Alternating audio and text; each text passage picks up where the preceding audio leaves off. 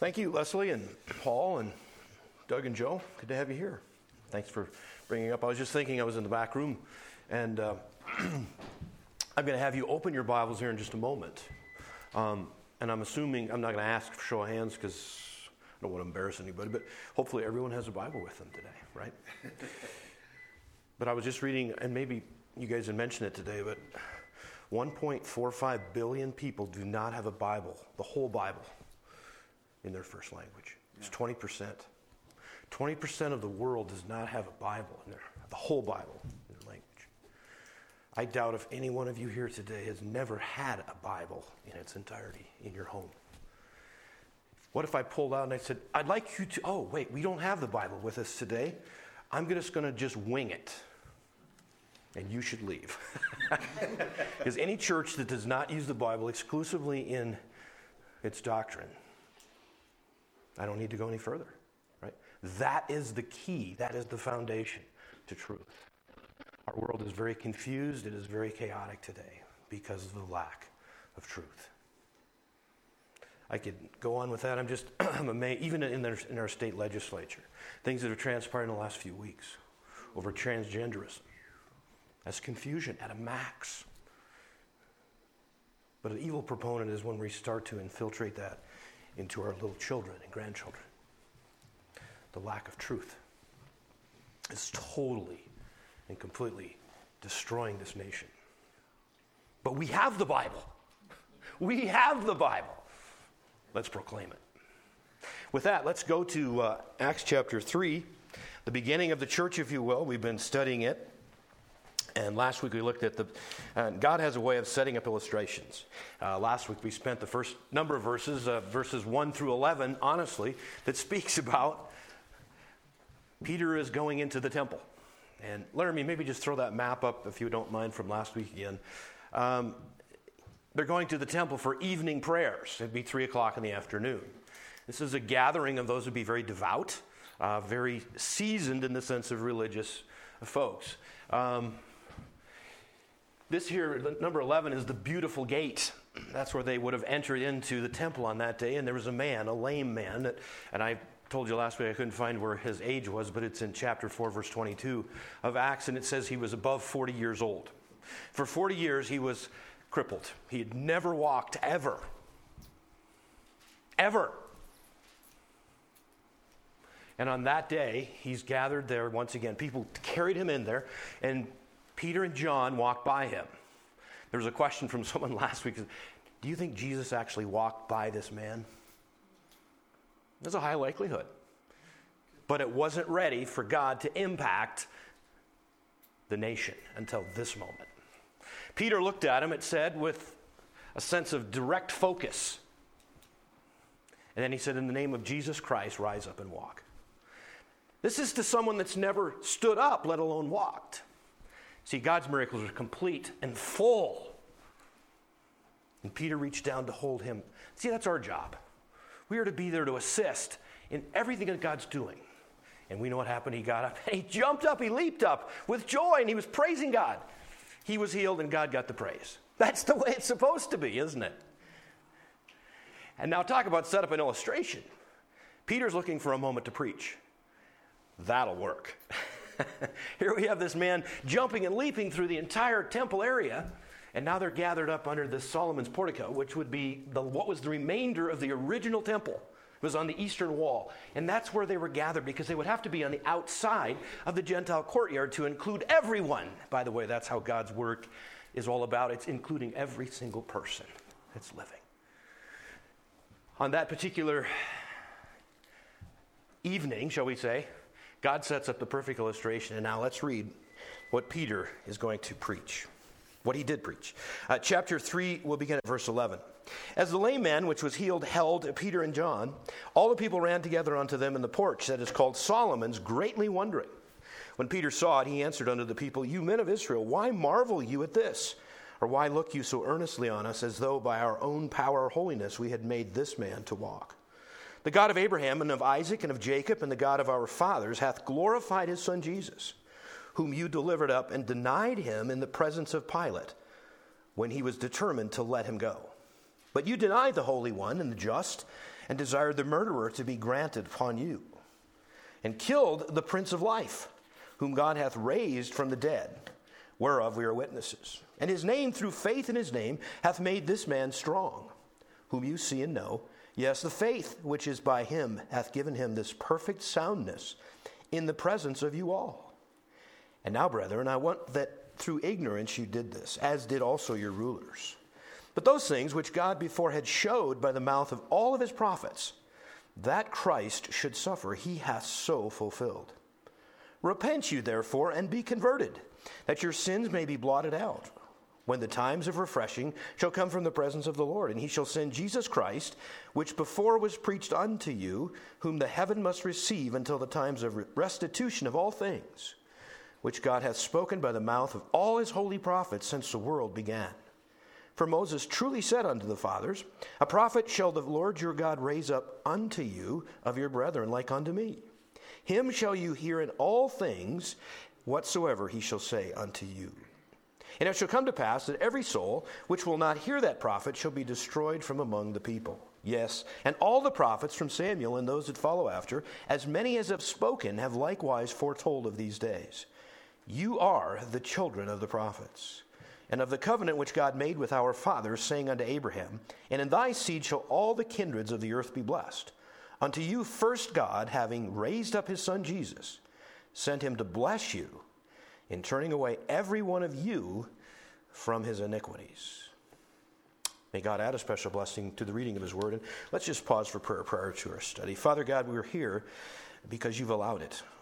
We're gathered here to praise your name, to worship you. And Father, the moments we've already had in sharing, the unity that the church brings because of Jesus Christ being the head. Father, we would ask that you would be glorified, that Jesus' name would be exalted just as you did. Father, we'd also ask that the Holy Spirit would exclusively be our teacher this morning. That we would be receiving and open to everything and all of the truth that you have for us. That relationally we will never have been closer than at the end of these moments that we're sharing with you.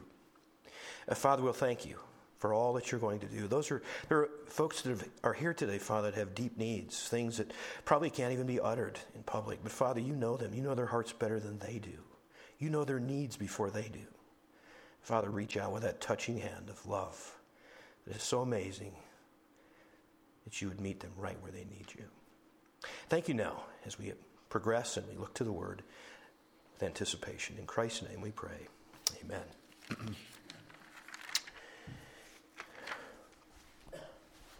Well, God's collected a crowd. He knows the perfect way to do it. He's healed a man that's been lame for 40 plus years.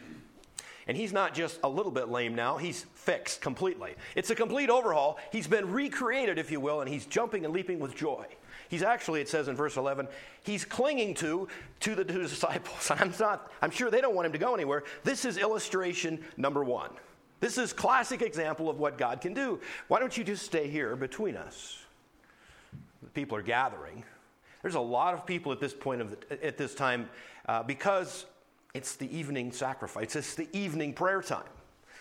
And now to see this one that had been there daily, it told us in the early part of chapter 3, he's been there every day. People have hauled him in there and laid him where this would have been a very nice place to be able to get alms or to get cash. This would be a preferred place because it was right inside the beautiful gate. It was where most people would have went into the temple. What a great place to say alms, alms. There's a man now. If you asked him, would you rather have the cash or be healed? He's going to go with the thing he would have never dreamed would have happened on that day. That's a lot of times how God works in our lives. Sometimes we ask for the little things, and really God wants to take us to a new level. Put us beyond and above and beyond what we can even comprehend, as it says in Ephesians chapter 3, verse 20. Well, what is Peter going to say? With his example right before him, he's going to preach Jesus. That is exactly what we need to do today. Every single time that we have an audience to speak about spiritual things, just preach Jesus. Every time. How many times? Every time. Peter did it the first time. Again, now thinking about this, the church is only a few weeks old. It is truly brand new. Because Jesus has only ascended to heaven a very brief time before. He had been crucified. This is the other thing. We're not in downtown Bozeman.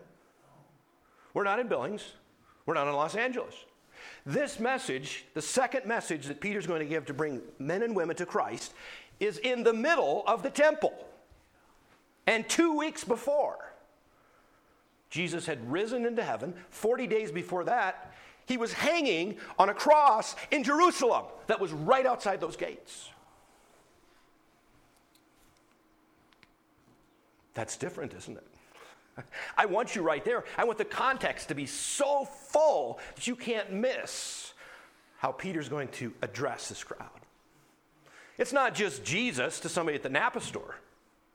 Why there's nothing wrong with that. Don't get me wrong, nothing wrong with that. Wherever you reside, Jesus is in vogue if you want to talk about truth. This is where Jesus was crucified 2 months before. If you would have done a poll, how many of you are for Jesus? He was kind of a blasphemer.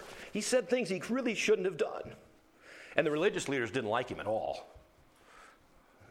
I think he got what he deserved. I'm afraid that the majority of that crowd right there would have said, that's who Jesus was to us. Today, I'm afraid if you would go downtown any of the towns I've mentioned, a good share of them wouldn't know who Jesus is. In America. In the USA, where we founded on the principles of God.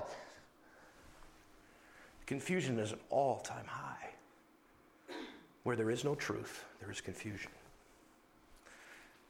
Romans chapter 1 talks about God turning over to a reprobate mind. I don't want that to happen. A reprobate mind is one that cannot think clearly. There seems to be a lot of that around. How does one get a reprobate mind? To knowingly resist truth. Is there some of that going on in our nation today? It's at an alarming height. But Peter is going to address Jesus in several different names. That's what we want to look at briefly this morning, is the names that he addresses this crowd of who Jesus is. There was a man that was actually at a conference in Washington, D.C. I can't remember his name. I just read of him this morning. I apologize for that. But he ran into a man that was from the Muslim faith. And around his neck, he was representing from India 350 million people. And this particular man had a necklace that had 99 different beads on it. And he began to say to this man, which they expressed their beliefs, and he found out later that this man that I can't remember his name was a Christian. And he said, I have 99 beads, and for every one of those beads is a name of Allah, and I know every one of them. Do you know the names of your God? So he said, I'll take that as a challenge. And he went home and studied, and he said there are 208 names for Jesus Christ. And over 700 times in the New Testament alone, the name Jesus is there. Do you think there's a message? Peter actually used several. We'll look at these names today. Jesus is one of those. But the context, the people are gathered. It's a lame man that has been healed. The crowd is there. Now this is a little bit off the cuff, isn't it? We see nothing planned. It wasn't like, John, we've got to go to the temple today because we're going to get a crowd, we're going to heal a guy, and then we're going to talk to him about Jesus. No. Verse 1 says they just went to the temple, just like they've done every other day, investigating and investing their lives in God. But God heals the man, and now we've got an audience. What's Peter going to do? Just like we should do every single time when we have someone that wants to listen, talk about Jesus.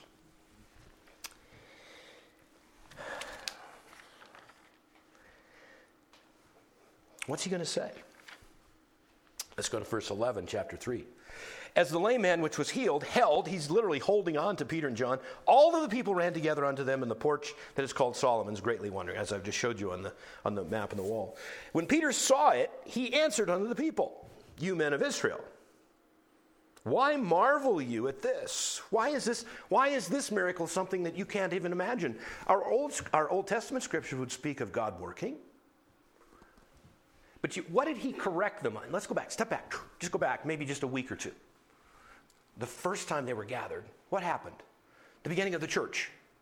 It was the Feast of Pentecost. It was a morning like any other morning. Except something happened differently that day.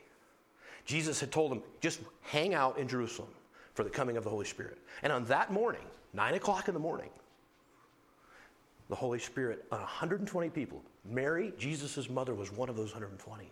See, she needed Jesus just as much as anyone else does. She needed to be redeemed just like anybody else does.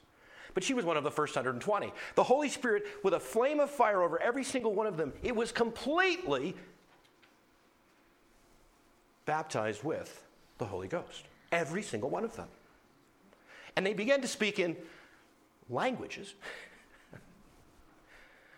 But the wonderful works of God in Gentile languages. Now, again, there's a map that we've had up there, and it canvasses the entire known region from Cappadocia, and I could name all of you. You'll find them in chapter 1. But never had the Jews, which were gathered at the Feast of Pentecost, that literally were hearing in their language of where they lived, in Gentile land, the wonderful works of God. In a language they understood, that the one of the 120 was presenting and had no idea what they were saying. That, my friends, is tongues. Languages spoken that are understood by the other people. Who's glorified? God is.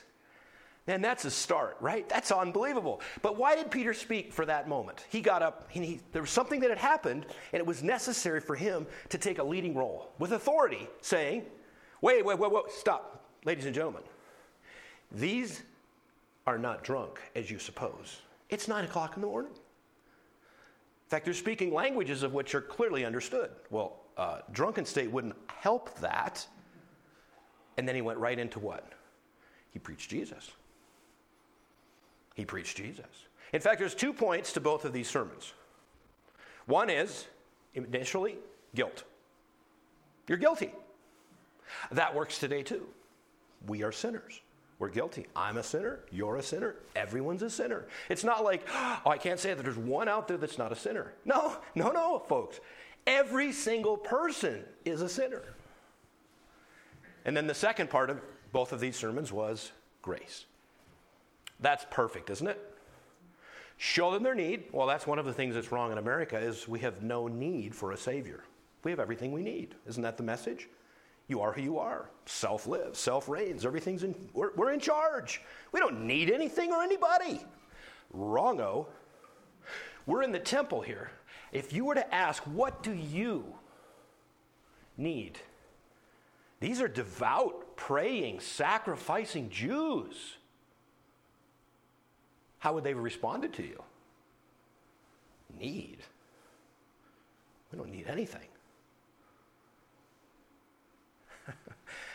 Peter, in a matter of moments, is about to explode that into, not only do you need something, you've killed your Messiah. You delivered the deliverer to death. This is not going to go easy, right? The truth hurts at times. Are you okay with that? You better believe it. You can't get fixed without truth. Peter opens it up. What does he have to correct? What's the first thing he's going to do? What's the first thing he's going to do before he even preaches about Jesus? Let's set it up. If you would have walked in the beautiful gate, let's say that you were accompanying, you were just happened to be happenstance with John and Peter. Let's say you were right, just kind of rubbing shoulders, just moving through as you're, now obviously I'm using this as the beautiful gate, but it's pretty minuscule. The beautiful gate, as we found through Josephus, the Jewish historian, it was 75 feet high, 60 feet wide, and it took 20 men to close it. So I'm doing the work in a very minor and miniature way, okay? But on this day, if the beautiful gate was open, our lame beggar would have been lying right here. And lying is the right word. As Peter and John would have went by, you would have been with them potentially. And something takes place. It says that Peter looked intently at this man. It was as such the Holy Spirit was guiding him to say, there's our illustration, guys. We're going to be able to talk about Jesus in just a moment. But in the name of Jesus Christ of Nazareth, that's what he said, rise up. And he reaches down to pick him up. The man jumps up. He's leaping with joy. Now, if you were with the crowd, just mingling through there, whoa, I know that guy. This is not a fake. This is real. That's Bill from down there on my Avenue C, house 148. Now, I made that up, but you get the idea. And you've got to do it. In fact, you kind of want to just get out of the action just a little bit. But stop. This is what I want. This is how Peter started this immediately. Because now the man has been milling and going through. Now the whole crowd is gathered, and you've watched this happen. Who are you going to give the credit to? That Peter and John, those guys are smoking good. I mean, they did that. That's the first thing that Peter wants to get out of the way. No. It's not us. Not us at all. He goes on to begin. What a great place to start. In the name of Jesus, rise up. But then he goes on to say, this is the real power behind this healing. Verse 12. Verse 13, I'm sorry. The God of Abraham and of Isaac and of Jacob, the God of our fathers. Stop. That starts to resonate in this place. That may not do any good in Sharon at the Napa store. Start talking about the God of Abraham. The what of what? What are you talking about? But that'll sing really loud because you're in the temple of the Jews. The God of Abraham, Isaac, and Jacob. The God of our fathers. You think they're listening? You bet they're listening. The God of Abraham and of Isaac, of Jacob, and of the God of our fathers hath glorified his son Jesus. Stop. That's a timeout. Oh, timeout. Jesus. Jesus, that's the one I said 2 months before was hanging on the outside of this city. What's he going to say about Jesus? What's he going to say about Jesus?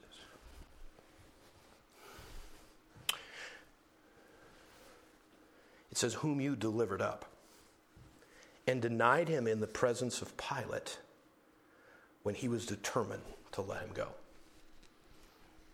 Boy, it didn't take him long to get to that, did it? He kind of sucked them all in with the God of Abraham and the God of fathers and all of that, and then drops the hammer and says, he, God, glorified Jesus, and you delivered him. You denied him. Turned him over to Pilate, and Pilate was determined to let him go. Ouch. Now, when the God of Abraham glorified Jesus, that would have been a big pill to swallow. What does the word Jesus mean to you? Now, to them, it was not. Well, in fact, do you have any Jewish friends that don't know the Messiah? Why don't you just throw the Jesus word out there sometime? See how they catch that one. Whew, they'll step back from that one. It would have happened very much that way as well. What does Jesus mean to you? What does Jesus mean to us? The first time that you saw or heard of Jesus, what did it mean? Let's think of Joseph for a moment. That's a ticklish situation. He's got a young bride. They're not married technically, but the engagement process is the betrothal period is so intense, it's just as if you're married. Joseph's engaged one, Mary, has been gone for several months to see her aunt, Elizabeth. And of course, cell phones weren't something back then, and wasn't a lot of texting back then. In fact, there probably weren't even any letters written back then. So very little communication. And all of a sudden, you know that Mary's going to be back in town because that's the assumed time, and here we go, and you see her for the first time, and you say, Mary, you're so large.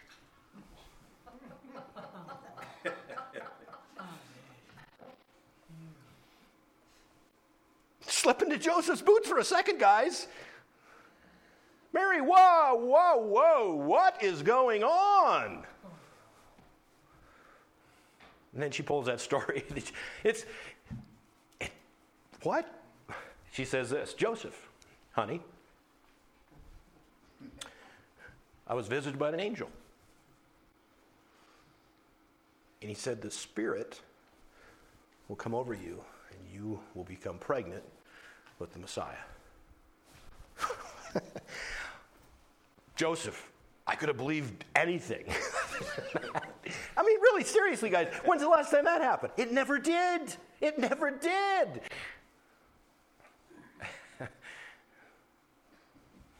And it says that Joseph privately, he was dreaming, right?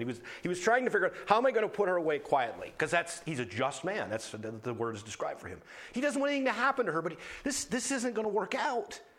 The Holy Spirit, really, Mary. I'm sure there was a little bit of, and you can tell he's a very kind, very generous man. He's everything that you think he is. He's humble, quiet, everything. And he's going to put her away privately. But that angel came to visit him. Did you notice the angel could have come before he saw Mary? In other words, like prepare him. Joseph, hey, old buddy, old pal, you're about to see your engaged dear one called Mary. And you're going to be surprised. And that's what this call is about. You need to know that she is the one from all of the ages that God has selected to bear the Son of God. That would have been helpful earlier, wouldn't it? Didn't work that way. But that angel in Matthew chapter 1, let's find out what he told Joseph.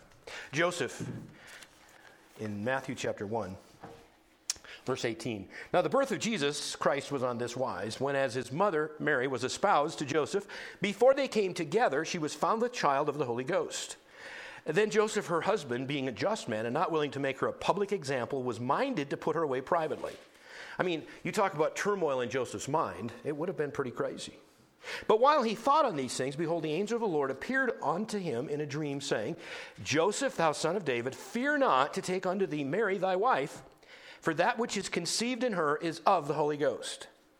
And she shall bring forth a son, and shall call his name Jesus, for he shall save his people from their sin.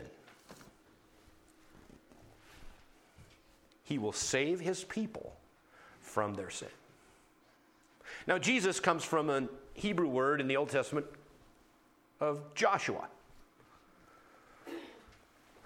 Salvation is of the Lord, or the Lord saves. Now, think of Joshua for a moment, which was a type of Christ. He was an amazing guy. Think of that. How would you like have woke up the morning after God had taken Moses, and you were second in command, and all of a sudden you are going to lead this, right? They're so fun to lead, aren't they, the Israelites? They're a fun group to have around. Run out of food, they're in your face. You run out of water in your face. If it's cold, it's too. You get it, right? Why did you take us out? We could be back in Egypt enjoying slavery and having good stuff to eat, right? And all of a sudden, the next day, after Moses is gone, Joshua is fully and completely the leader that God has chosen to go forward. A little bit overwhelming, I'm sure. In fact, Joshua chapter 1, that'd be a good one for you to read this afternoon. Joshua, talk about encouraging Joshua. It's an amazing chapter. It's for us as well. But Joshua did a great job. He really did. What would we say about Joshua? Did he save his people? Why not? He wasn't qualified. What did he do? He really guided the people to serving God, didn't he? Sometimes more successful than others. But he never saved them. This Jesus, the New Testament version of the word Joshua, he came to deliver the people. Now think of the paradoxes that Peter's using on these terms of Jesus. The first one, think of Jesus, then we could call him the deliverer, could we not? He's delivering his people back to God. They got astray from sin, just like every single person that's ever lived since Adam and Eve. Every single person. Romans chapter 5, verse 12. Sin came upon all men, and death death came upon all that have sinned. I mean, every single one. He's the deliverer. But look how he says this in Acts chapter 3. It says, the God of Abraham and of Isaac and of Jacob and the God of our fathers, which hath glorified his Son Jesus, the deliverer, you delivered up to be crucified. So they delivered the deliverer to be executed. Well, there's a lot of things going on in their minds right now, isn't there? Wow. What are they going to do? God glorified them. They denied him. They delivered him to be crucified. It goes on in verse 14. But you denied the Holy One, and the just, desired a murderer to be granted unto you. Oh my goodness. The Holy One. Let's go back to Luke chapter 4, verse 33. Sometimes we marvel at how much people don't know, but it's amazing how much the enemy, Satan and his demons, do know. Let's go to Luke chapter 4 and verse 33, after just reading that Peter is espousing Jesus as the Holy One, a second name. In Luke chapter 4, verse 33, it says this. In the synagogue there was a man which had a spirit of an unclean devil, and cried out with a loud voice, saying, Let us alone. What have we to do with thee, thou Jesus of Nazareth? Art thou come to destroy us?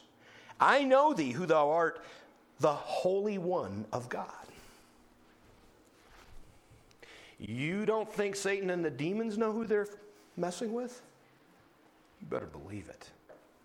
The Holy One, as Peter describes, Acts chapter 3, the Holy One.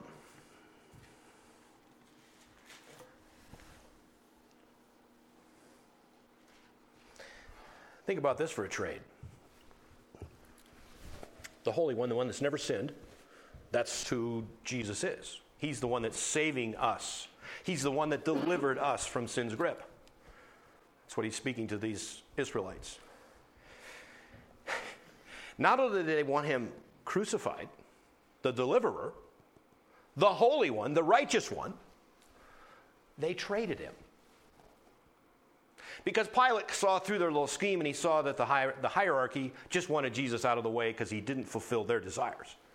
So he said, well, I've got Barabbas. Who would you rather have, Jesus or Barabbas? The Holy One, the righteous one, was traded for a murderer. Wow. Do you see what Peter just said? You have delivered the Holy Son of God, and you let the murderer live. You've killed your Messiah.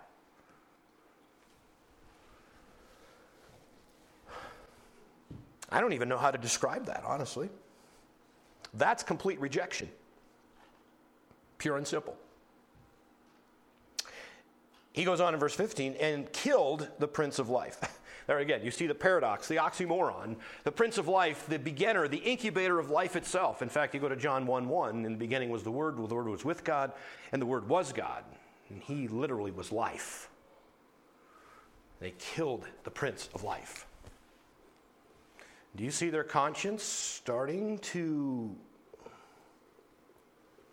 be very guilty? The Holy Spirit is working big time. Big time. God's Son, Jesus, the Holy One, the Just One. That's a legal term. In other words, he's perfect in every way. And Barabbas was guilty in every way. I'm thinking of that. I wish I had a picture of either one, and one being completely righteous, Jesus, and Barabbas, which, I don't know, however you want to coat a murderer, a criminal, an evil, unjust person. Whatever that, just put it in your mind. And literally, these people that Peter is addressing in the temple have just done the ultimate trade of all times and executed the Holy One and saved Barabbas. What's gone wrong? Where did they go wrong?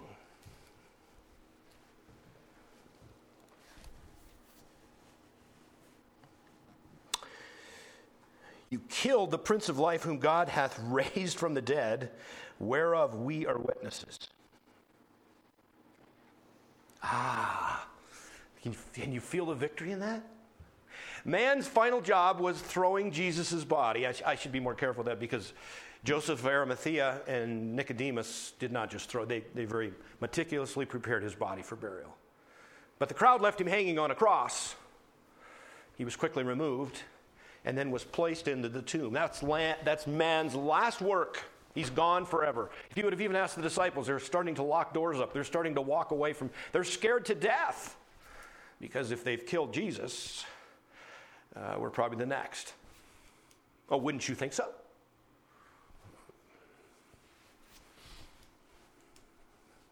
Looks bad. But God.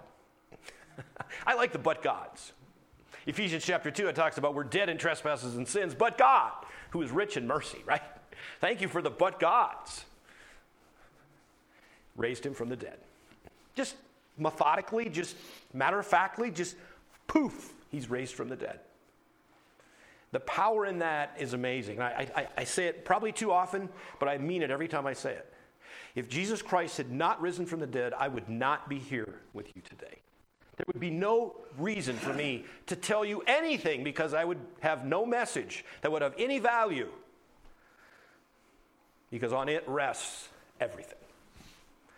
Because God claimed it would happen in the Old Testament, it had to be fulfilled. And if it hadn't, we're losers.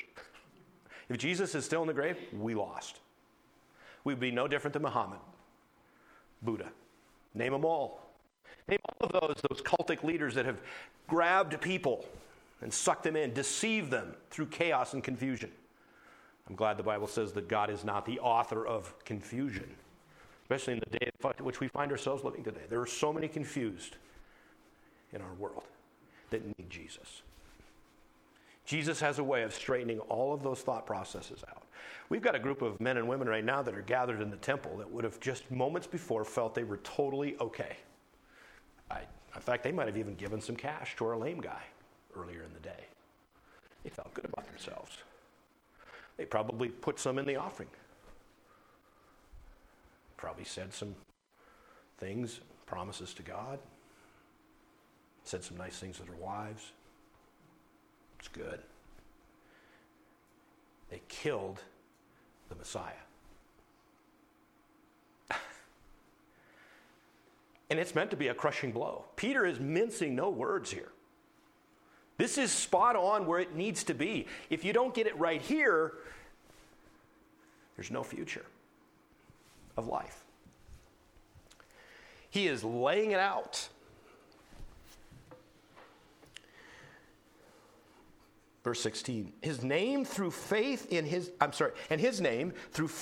name hath made this man strong. Stop for a moment.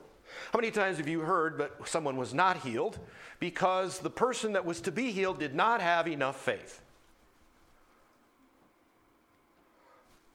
That's usually the excuse that's used, okay? Now, the gift of healing, the apostolic healing, ceased when the apostles left the earth. This is all to give the sense of fulfilling credence and validity to the beginning of the church. The apostles were the ones that healed. That's what needed to happen. That's how God does it in a new dispensation. Does God do healing today? He most certainly does and can. But not at the will of men or women. It's at his will. It was just like that day. How much faith did that man that was lame laying there at the beautiful gate, how much faith did he have? I'm going to go ahead and say 0. Do you know why? He was never asked to exhibit any faith, first of all. Secondarily, he was in the temple, and he was supposed to have trusted in Jesus of Nazareth, which 2 months before was crucified outside the walls. That guy? Are you mocking me? Who had the faith?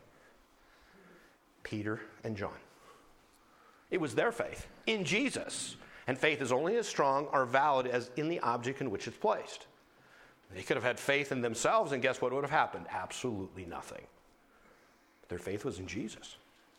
That's what they're saying right now. Their faith literally is the reason Jesus Christ, the power, he's the power behind it. That's how he was raised from a lame man into a perfectly well and recreated man. You're seeing him. You know him. Yes, the faith which is by him hath given him this perfect soundness in the presence of you all. Jesus, that name. The Holy One, that name. God's Son, the Just One, the Prince of Life, the one you killed, the deliverer that you delivered to death. He's the one. And then he says in verse 17, and now, brethren, I wot that through ignorance you did it, as did your rulers. It's like opening a crack. It would be like just opening the door just a little tiny bit. Because he has you nailed to the wall. How would you slither out of this one? You're guilty as sin for delivering the Messiah to the Romans to crucify. But he said you did it out of ignorance. What did Jesus say as he's hanging on the cross? Let's take a look at that. Seems appropriate. Luke chapter 23. Turn there quickly. Luke chapter 23. Luke chapter 23, and let's take a look at verse 34. 23:34. And we should back up for just a moment. Just a couple of verses. There were also verse 32, two other malefactors led with him to be put to death. Two other criminals, if you will. When they were come to the place which is called Calvary, where they crucified him, and the malefactors, one on the right hand and one on the other. He's crucified. He then said Jesus, Father, forgive them, for they know not what they do. Now, I don't know about you, but if you're in the crucifixion stance or position, I'm not sure that would be one of the first things that I would say is forgive them, for they know not what they're doing. I don't think I could do that. I wouldn't be thinking about it, personally. And yet Jesus Christ, the deliverer, the one that has come to save his people from their sins, in the crucified position and posture is able to say, forgive them, for they know not what they do.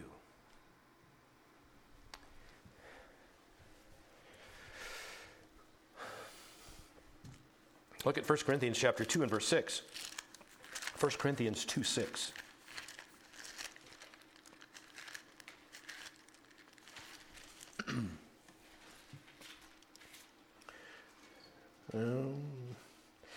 That is not. What did I do wrong? Just a second. Sorry, I think I got the wrong verse.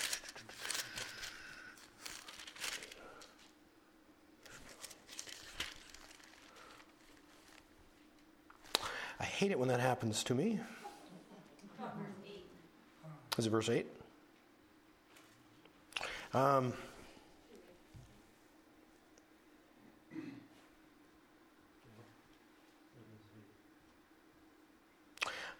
That one we're going to have to set on the side. That is not the verse I was interested in for this particular thing. But there's something here. If you think back to, remember when in Old Testament, you write this down in your notes, Numbers chapter 35. Let's say that there was a neighbor and he accidentally killed a neighbor. Something happened, right? No intention, no malice, nothing of that nature. However, the family of the deceased would probably not care. They're ticked off. And in some way, rightfully so. But there was a city of refuge that was developed. And that murder, what we would call the charge of murder, was really not looked at that. It was saw as manslaughter. In other words, it was a plate of grace, honestly. If that one that accidentally would have killed his neighbor, if he got to the city of refuge, he was safe there. Until what? Until the high priest died. Think of that for a moment. What Peter has just done is he said, you guys are guilty of murder. But you did it out of ignorance. And he's opening the door of grace. Literally opening the door of grace. What are you going to do with what I've told you about the truth right now? The truth is exactly as I've stated it. You did kill your Messiah. You did kill the Son of God. You did kill the Holy One. You did trade for Barabbas the murderer. But you did it out of not knowing. You did it out of ignorance. But you're still guilty. See, the city of refuge was a city of grace. It was opening the gate to allow someone literally to have the ability to be safe as long as the high priest lived. How long is our high priest going to live? Jesus Christ is our high priest, and he is forever. Our salvation is complete in him. Now, he does go on to say there's something they need to do. There's two things he asks them to do. You've done it out of ignorance. Now, by the way, conviction, guilt can come through a number of different ways. One is knowledge. That's what he's just done right here, isn't it? He's unfolded for us the truth. So those people now, they have the truth. No longer can they say, we didn't know what we did. That's why the Bible is so important for us. That's why I appreciate so much what Wycliffe is doing. Because it's the Bible that unpacks the truth to be able to restore the sense of right and wrong so that people do not have to not know what is truth. Thereby, there is no excuse when the Bible is clearly and meticulously brought to life.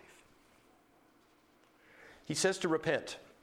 We're going to continue next week in the conclusion of this, but there's something here that it's not just believe there's a Jesus, right? The devils, they do that. They know who he is. I showed you, they even consider him to be the Holy One. They know exactly who he is. But what are you going to do when even though it's in ignorance, even though you don't know, just like the Gentiles in Romans, it talks about that they didn't even have the law, and guess what? They're going to die too. That's the facts. That's what sin brings. That's what it does. They're responsible for the violations. Even though it was in ignorance, what are they going to do? He says, verse 4, let's read verse 17 and 18 together, because just as there's sovereignty in the sense of man's responsibility tied into this. And now, brethren, I want that through ignorance you did it, just as your rulers. But those things which God before had showed by the mouth of all of his prophets, that Christ should suffer, he hath so fulfilled. Everything that God said would happen, even though it's wrong, even though all of it is off the wall, even though it's so far out of bounds, God said it would happen, and just as he said it would, it did. At the hands of those that ignorantly would have killed their Savior. But now you have a choice. Men and women, you have a choice to make.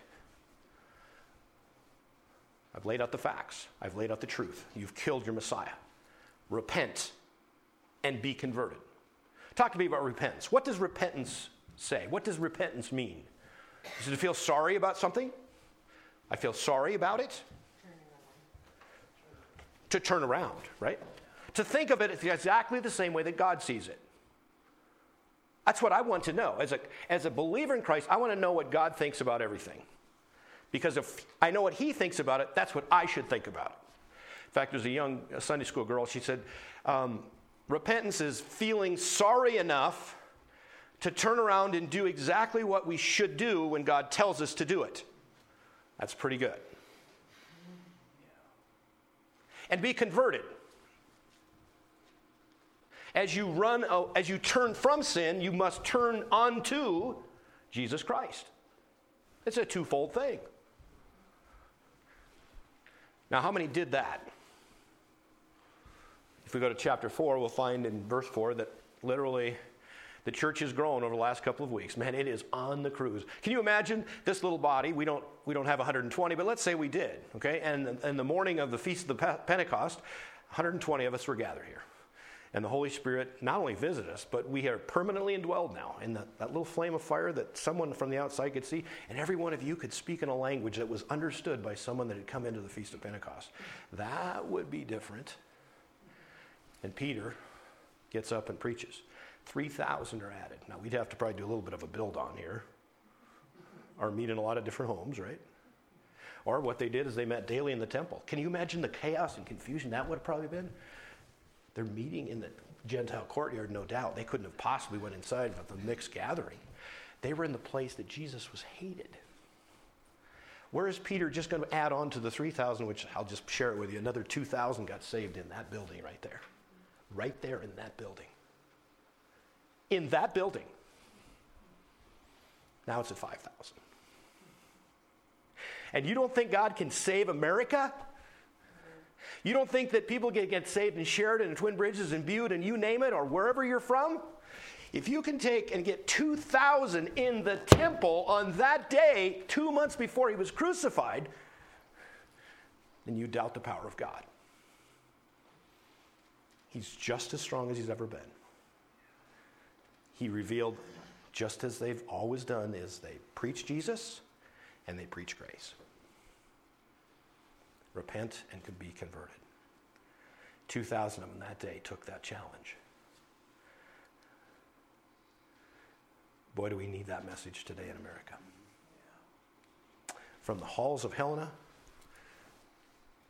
to Washington, D.C., to the state capitol, to the county courthouse. From homes to churches. There are people in churches today that don't even know who Jesus is. Isaiah chapter 5 verse 20 says, "Woe unto them that say evil is good and good is evil." That's what's happening today because we need more Jesus. Peter's message would be seen as being too what? Too, fill it in. Too harsh. It was too harsh. You can't get people. No, that's what it is, folks. Jesus needs to be preached as being the Holy One, the righteous one. And you and me are sinners. And there's nothing we can do about it. Repent and be converted. Now, there's 5 reasons we're going to look at next week that there's reasons to be converted. And it's amazing how Peter would have literally been called for a nation to come to Jesus on that day. They could have had the kingdom age right then if as a nation would have returned. But that's for next week. That's for next week. Isn't this fun to watch the church? This is history. This is actually historical events that took place. This is, here we are. Now think about it. Think about it. This is what happened. And if you look at the churches in Revelation, I'm not going to start preaching again. In Revelation, and you're laughing because I've done it before. Revelations chapter 2 and chapter 3, you know what it's about? It's the churches, right? And it's actually literally get to the church of Laodicea, and what is it? Oh, it's terrible. It's worse than being hot or cold, Jesus literally said. I wish you were one or the other so I could do what to do with you. You're somewhere just floating around this. Who likes warm water? Who likes warm coffee? Who likes warm anything, right? Do you know what? That's kind of what our church has become. And I'm not saying just this church. I'm talking the church in America. We need to be on fire for Jesus Christ. We need to go out and preach Jesus to every man, woman, and child. Lift him up. Show him for who he is. He's the Savior of the world. He's the deliverer of those that have sinned. And you say, well, I can't. If God can sell it in the temple, his message is as powerful as anywhere it could be. You know the hardest place to sell it is in some churches today. Isn't that terrible? Why do you think he started right there? Praise God. Praise God. Praise God.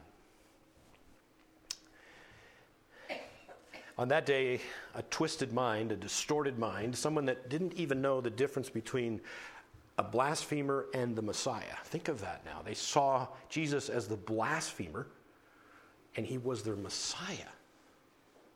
That's twisted. That's messed up. But when you lay it out and you preach Jesus, you make Jesus number one, you make him the Savior, a decision will be made, but nonetheless. You talk about straightening out minds, you talk about straightening out a country. When individuals are saved, when individuals come to Jesus Christ personally, individually, nations are changed. And don't discount what God can do in our country today. Not for a second. But we have to be everything that God wants us to be. We can't check out early. We got to get in the battle. We got to get in the war. We got to be involved. We got to be excited about what Jesus can do. Are you? Let's pray. Father God, the battle is in fact yours, and we are your servants.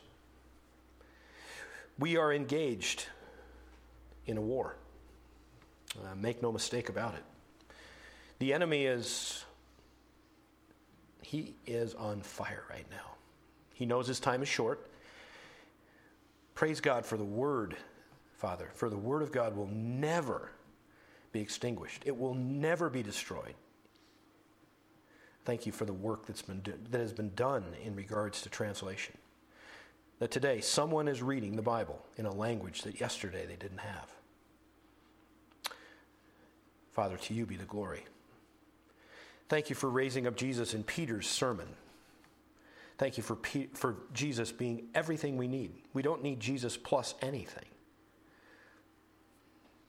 The Scriptures alone, by faith alone in Christ alone, through grace alone, to give glory to you alone. Father, we lift up your name, thanking you for all that you've accomplished. In our life's journey, Father, all of these that are gathered here this morning, their walk, their individual life path will be very different from anyone else. But Father, you have a plan for them. They are here for such a time as this. Move them along at just the right pace and the right place to impact the world that you want to see saved. Father, we rest at your feet, humbly bowing, looking for you, our guide, our confidant, our Savior, and our strength. Praising you in Jesus' name. Amen.